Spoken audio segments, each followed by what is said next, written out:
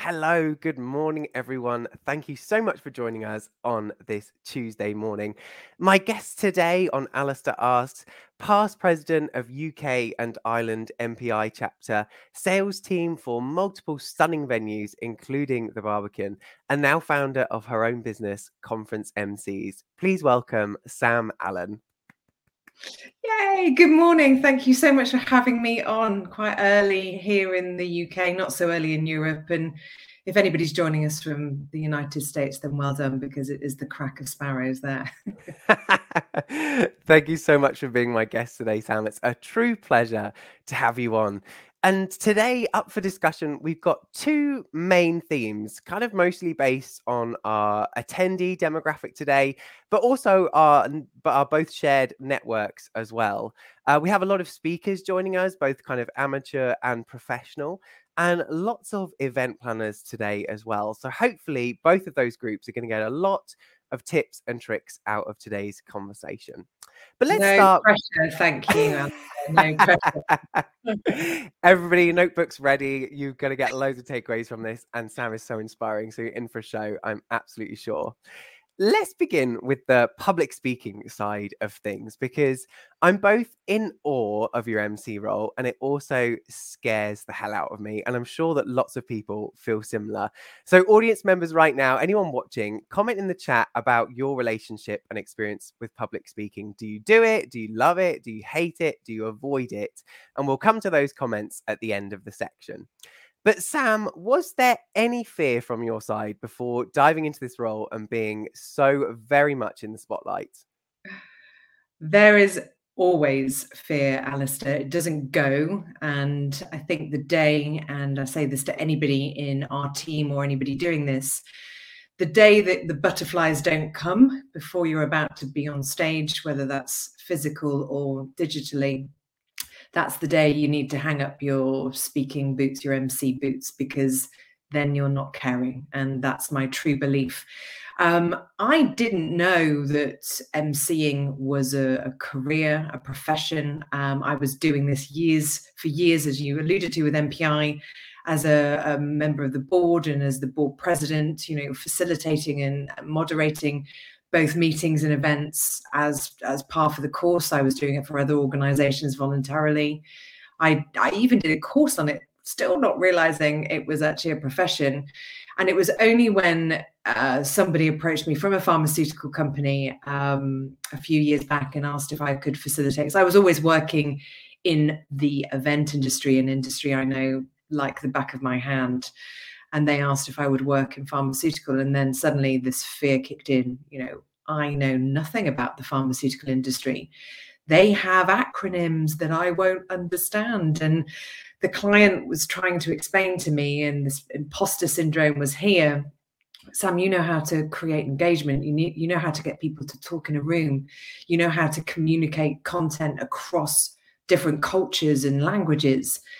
I said, but I don't know anything about the subject matter. I'm not an expert. And it turns out that you don't need to be. And you do need the people side. But I don't think in my entire life I have been more petrified than I was that first paid job for this pharmaceutical company. Purely, I think also, you want to do the best job you can do. And I just wasn't convinced that I was going to be good enough for them. That imposter syndrome was kicking in then. And after the meeting, it was their 7th academy, and it was the best academy that they'd ever had. And they told me that was in part due to my work with the team.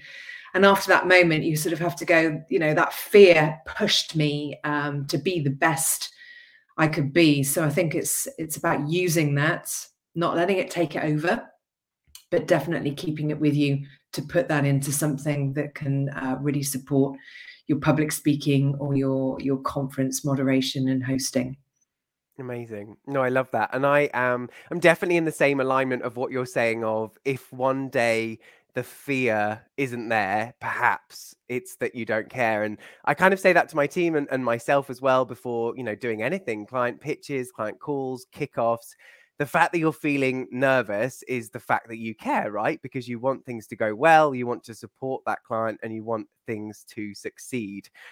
So it kind of sounds like when you started, did you get thrown into these kind of roles and a taste of it? Or did someone say, Sam, can you chair this meeting in front of 20 people, 100 people? How did it kind of start? What was your first taste of it?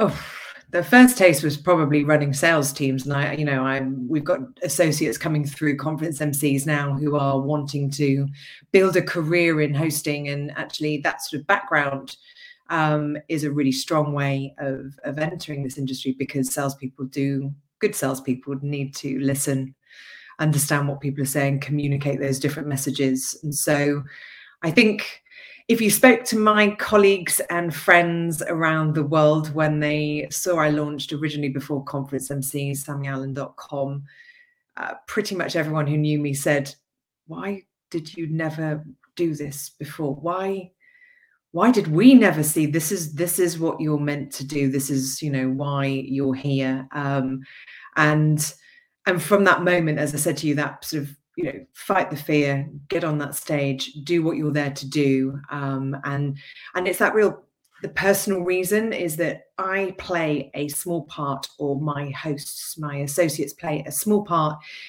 in changing lives, certainly in healthcare, in other organizations. It sounds dramatic and it's a tiny part, but if we can help create that engagement that is going to stimulate learning and conversation and dialogue, then this is our why. This gives us the biggest buzz in the entire world. And I can just remember being in Basel Airport, which, if anybody is from Basel Airport, sorry about this, but the EasyJet bit wasn't very sexy. It was really late. I was super tired. I was on my own.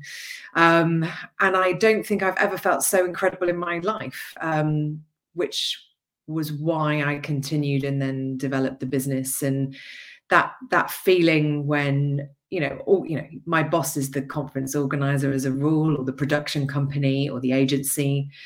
But it's when participants connect and participants come back to you and say, thank you for helping me understand. Thank you for helping me have a voice. Thank you for helping me participate.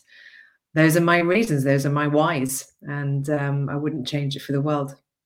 Amazing. I love that, like, real sort of future of forecasting of the end user, right? Because we're both involved in sort of clinical backgrounds. And I always tell myself as well that producing a good event, it's not only helping the attendees, it's not only helping the speakers, but it's the things that are beyond my reach as well, because passing that training and that good experience to those attendees then gets reciprocated in kind, right, to all the people that they're going to touch with the information, which ultimately is patients for clinical trials. And it's quite empowering to think about that and include it as part of your why of empowering those patients and getting them the solutions that they need, which is a very small part of just giving doctors good training, right? That's a wonderful vision, and I'm glad it kind of keeps you going. And that keeps you grounded as well, especially in that healthcare sector, is that you have to remember what this output is going to be. And we talk about this in meeting design from the very beginning of these events and activations, but it's the end result, by creating that engagement, by facilitating a good meeting, by great design, that's going to help learning, communication. Ultimately, that's the focus, is the end result, which is the patient. Absolutely. And I know you're a big advocate of event design as well. And I watched a webinar and I've that you did with Dan Esser, I think it was. Yeah. And I've taken a lot from that, because you talked about, this was very sort of early days of talking about hybrid versus virtual versus in person. And you said that when you sort of speak with clients, you strip all of that way back. You don't have that conversation before you have a conversation about purpose and what the end result for the end user is required. And I really love that mindset. And I think that's really important to consider for all elements of event, not just sort of the medium that it's happening in. We're also, now we're jumping back into this world of in-person, of course, which is wonderful for people. There's another layer that people need to recognize. And, I am seeing events that are, I don't know if I want to say being designed, that are a blueprint of what was happening before the pandemic, BC. And I would really challenge event designers, event organizers, anybody looking at their own, to really think about what we've all gone through in the past 2 years, whether that's, our digital experience, we're seeing, and this is real, folks, we're seeing, fatigue. We talk about, Zoom fatigue, which used to frustrate me, and you probably have heard me say it's not Zoom fatigue, it's bad meeting design fatigue. And again, we are going to be guilty if we go back to the blueprints that we were running. Let's pack a day full of content because we've got people in that room. People are experiencing social fatigue. We're not used to meeting all of these people, being in the same room as these people, being less than 2 meters away from these people on a constant. That's a social fatigue, and it's a real thing. I'm sure that there are people who are joining us today who are thinking, yeah, I'm way more exhausted when I go to a trade show or to a conference. And then the other side is content fatigue as well, that we are, we've been consuming content digitally, which has been interesting. But we're not used to jam packing our entire day full of content. So I think there needs to be a consideration, even more so about the end user, as you were saying, the stakeholder, the participant, and also what's our why about coming together in a room? Because I can consume content digitally. It's easy. You just type in Google, TEDx, or any other brand. I can watch that live. I can watch that in my own time. And whilst content is important, experience has to be lifted. I want to talk to people. I want to be around a table with people. I want to hear their experiences, what's happening in their businesses. So I think we sort of are scared of the gaps as organizers because we're wondering whether that's value, and we've got to change that value proposition and really understand what that design can look like for the participant. So ask them what they want. Crazy. Revolutionary. Yeah, definitely. I think that links to purpose as well, because you kind of have to, like I've mentioned at the start, talking about the demographic of the people that we've got joining. You should consider the same for your event attendees, be it in person or whatever's kind of happening, and welcoming their input at the registration stage, or even at the kind of save the date kind of stage of what they're looking to get out of the event is something that we regularly do as well, because that should ultimately help shape your agenda. Yes, you can launch the event with a draft of the kind of content, but if something comes up that everyone's looking for that isn't included in your agenda, that should be sounding an alarm, and you should be able to pivot to that for sure. Yeah, the agenda, again, it's that, take your fear of filling that to demonstrate value and actually go back and say, what does that look like? I feel that if I've had a particularly interesting session at a conference, I'd like to spend a bit of time disseminating that information. What does that mean for me? What's that purpose? What am I going to take back with me? How does that translate to what I do for a living or not? And I quite like to have that. And that seems to be something that we're seeing when we're designing that into the conferences that we're currently working on. It's a challenge sometimes to work. We're very blessed. We have some incredible clients that, once you work with an MC, whether it's a conference MC or not, as you'll know, and you're in SWM, once you work with a moderator or an MC that knows their stuff, you'll never go back. And so our clients now are really putting their faith in our knowledge of their participants and their event objectives, and supporting them from a speaker coaching point of view, through to the MC, through to the moderating, through to the meeting design. So we're sort of a lot more holistic than we used to be. And the proof of the pudding is in the results of either the on-site surveys or the post-event surveys, or the increase in membership, whatever it might be. It works. The metrics. Yeah, for sure. And we've got a couple of guest comments as well. So we've got Ron joining us, who does have some experience of public speaking. Hi, Ron. And we've also got Sam as well. So I feel the fear, but tell myself I'm excited. That is definitely a good tip. There is, if we're in this business, and Sam will know this, we're in the business of people. We are, I always say I'm one step away from a neuroscientist. If I didn't have all the stupid song lyrics from sort of 1950 through to 2000, then I probably could be a neuroscientist, but sadly I don't have that in my head. But fear and excitement is all about adrenaline, and it's managing, and it is actually, Sam, you probably are excited, but it feels very close to fear. And I think one of those things when people, whether they're confident or whether they're, they're new to this, is trying to manage that out. We had our executive director at a recent conference, and she was, they were very nervous, and understandably. It's the worst thing is when you're doing it in front of your own peer group. These are people who are your folks, it's your community, and it's real nail biting. And so she said, what do I do? What do I do to channel it? So I asked her to do 10 star jumps. And she trusts me. So she took off her shoes and she did 10 star jumps. And she said, what does that mean? What's the science behind that? I said, I don't know. But I said, how do you feel? She said, I feel better. I said, you just took your mind off the fear. I could have asked her to, go and drink a glass of water or go and do some, obviously deep breathing is the most important thing to calm yourself down. But Sam, I think it's excitement, and I think keep believing it's excitement, and that will get you over the fear. Love that. Thank you both, Sams. And moving into sort of event planning then, we've kind of touched upon this a little bit already, but I know you're such a huge advocate, obviously, of having an MC at an event. Approximately what does having an MC at an event bring? What are the kind of benefits to engagement and to the audience, etc.? How is that tangible for the event planners, and why should they book MCs? How long have we got? Probably not enough time to tell everybody the why. I think, first of all, go and speak to people who have used an MC, a moderator at their events, and ask them.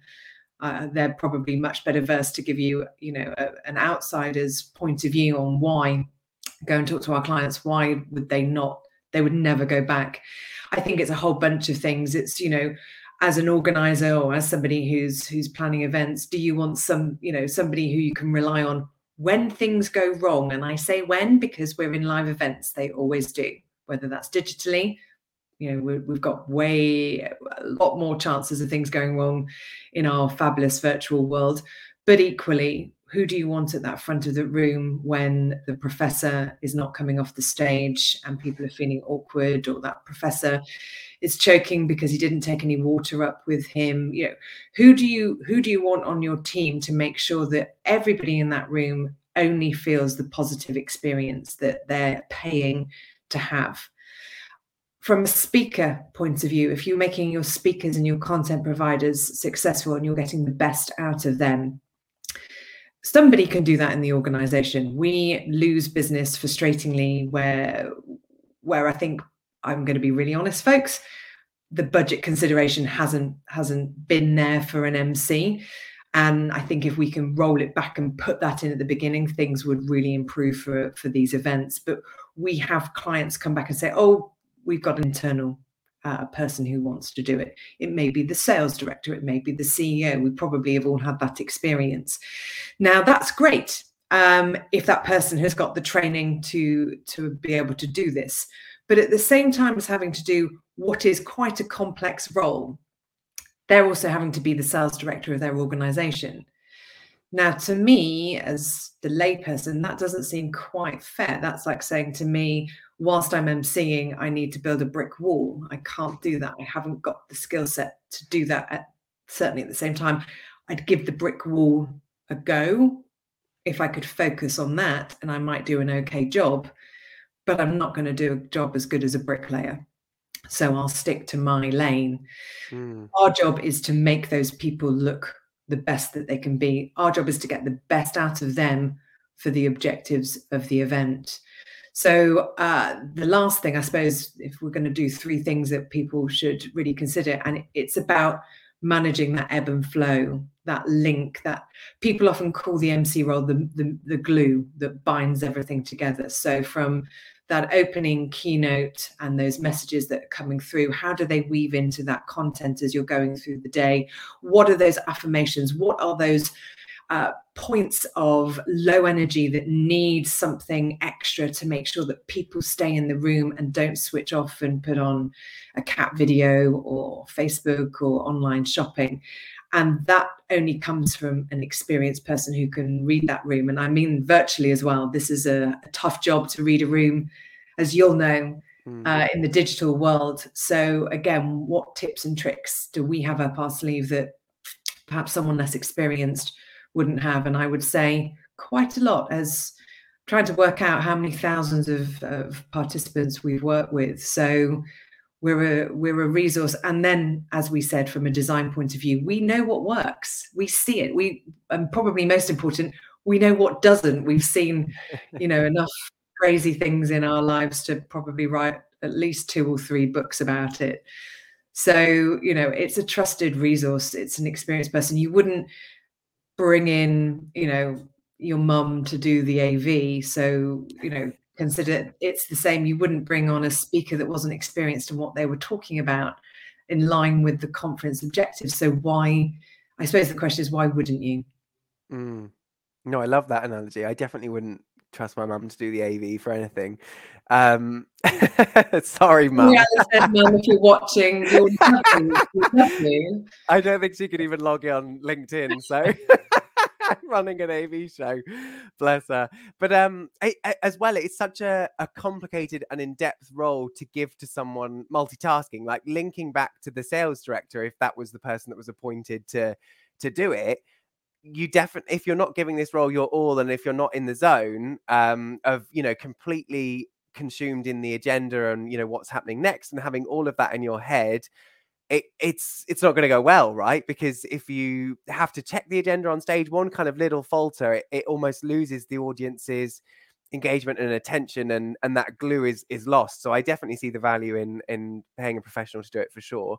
The other thing is as the independent, commentator on that stage or in that environment, you are able to be very neutral. And this was something that my colleague and friend JJ, taught me, was that, as an MC, I don't have an opinion. It's not with my heart. My opinion is about how we keep the energy in the room, how we get that content, into our participants' heads, how we get them feeling, thinking, saying, doing, believing, acting after the conference.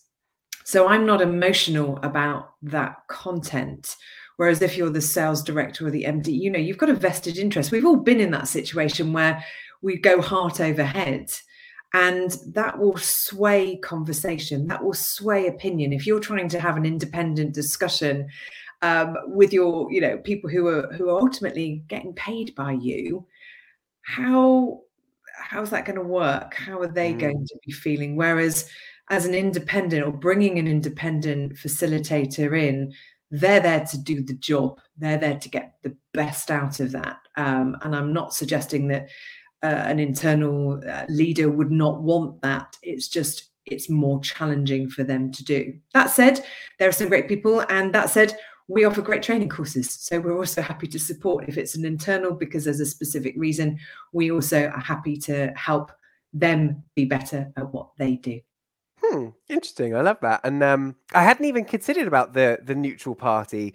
I think that's actually really important for, medical industries, like we've already talked about, pharmaceutical, and also, banking and finance industries. Probably an important consideration for not putting, for someone internal, they might give a really big up kind of introduction to one speaker and then perhaps not the next, but you're going to be an equal and neutral party. I love that.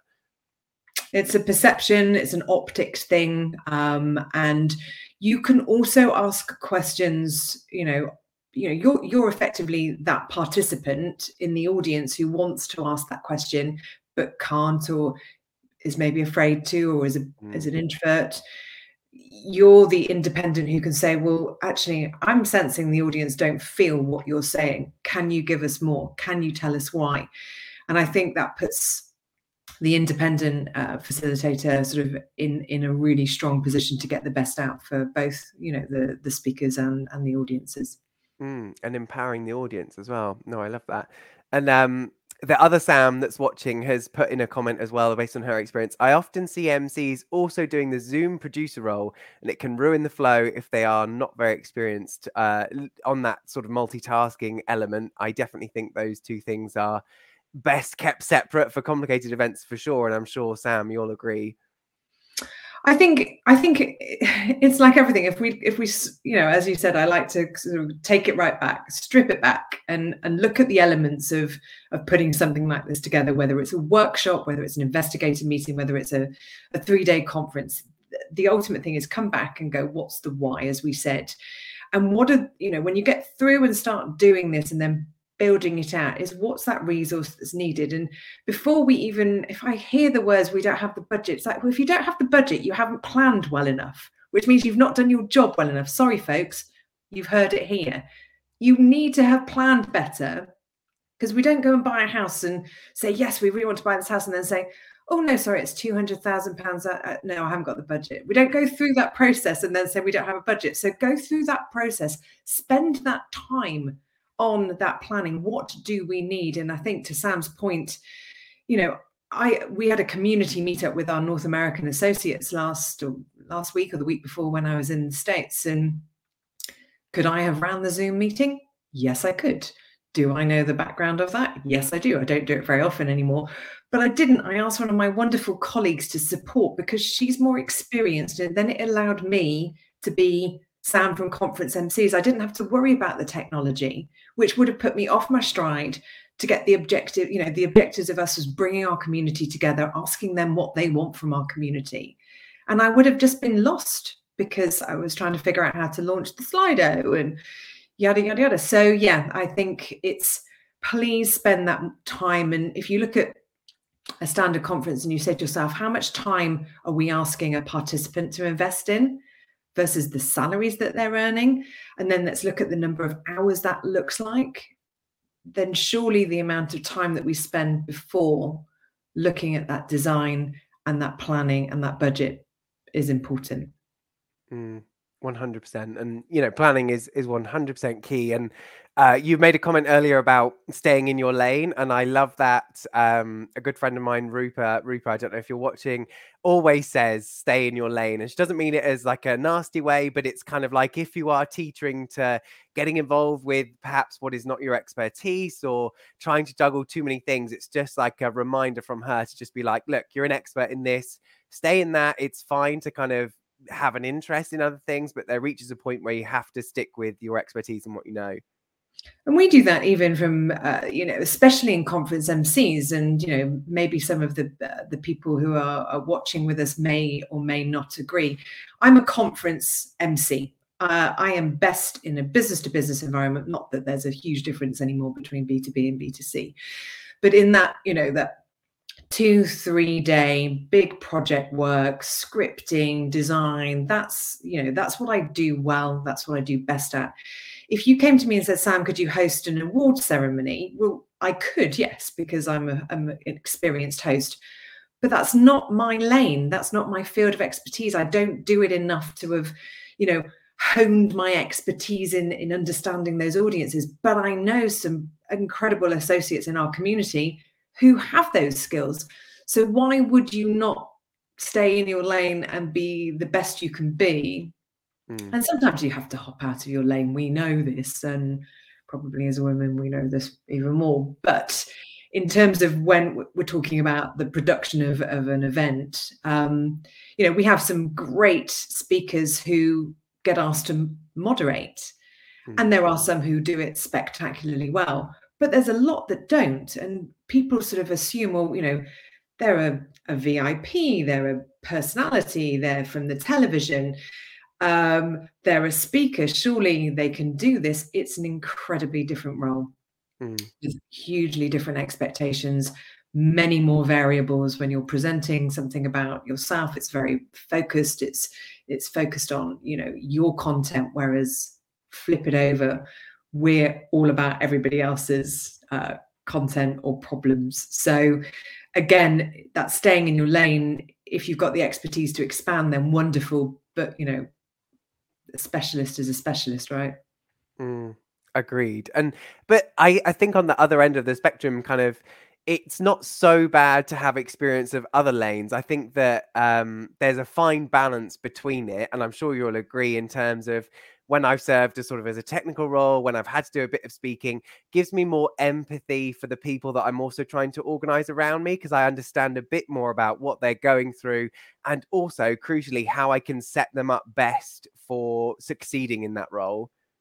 100%. I mean, as you alluded to, if people look at my background, it's fundamentally communications, whatever role I've been in. But the variety of what I do, yes. I mean, because my background has been in events, I know that side. And you're right, you can empathize. And, that's that wonderful word called experience. If you've been there, but in terms of, that planning process, it's about the specialities. And we look at that, take it back to all industries. You don't have the cancer specialist saying, "Oh, I'll have a go at toe surgery." You wouldn't. So again, I think sometimes we shouldn't get buried in our own bubbles. We should look out and go, well, actually, how does business run? How does healthcare run? Maybe it doesn't run effectively. That's another debate. That's another discussion. That's a round table with everybody who's in your audience today. We'll discuss that next time. Absolutely. No, that sounds good. And speaking of next time, this has been an absolute pleasure, Sam. Thank you so much for joining. I feel like we could go all day, but we are just running to time here. So if you haven't already, do connect with myself and Sam if you're in the audience today. And Sam's website is also available scrolling through screen if you are interested in hiring an MC, finding out a little bit more. But Sam, it's been such a pleasure. Thank you so much for joining me today. Thank you for having me. It's been great. Thanks for all the comments and engagement. And contact us if we can be of any help. Absolutely. Have a good rest of the day, everyone. Thanks for joining.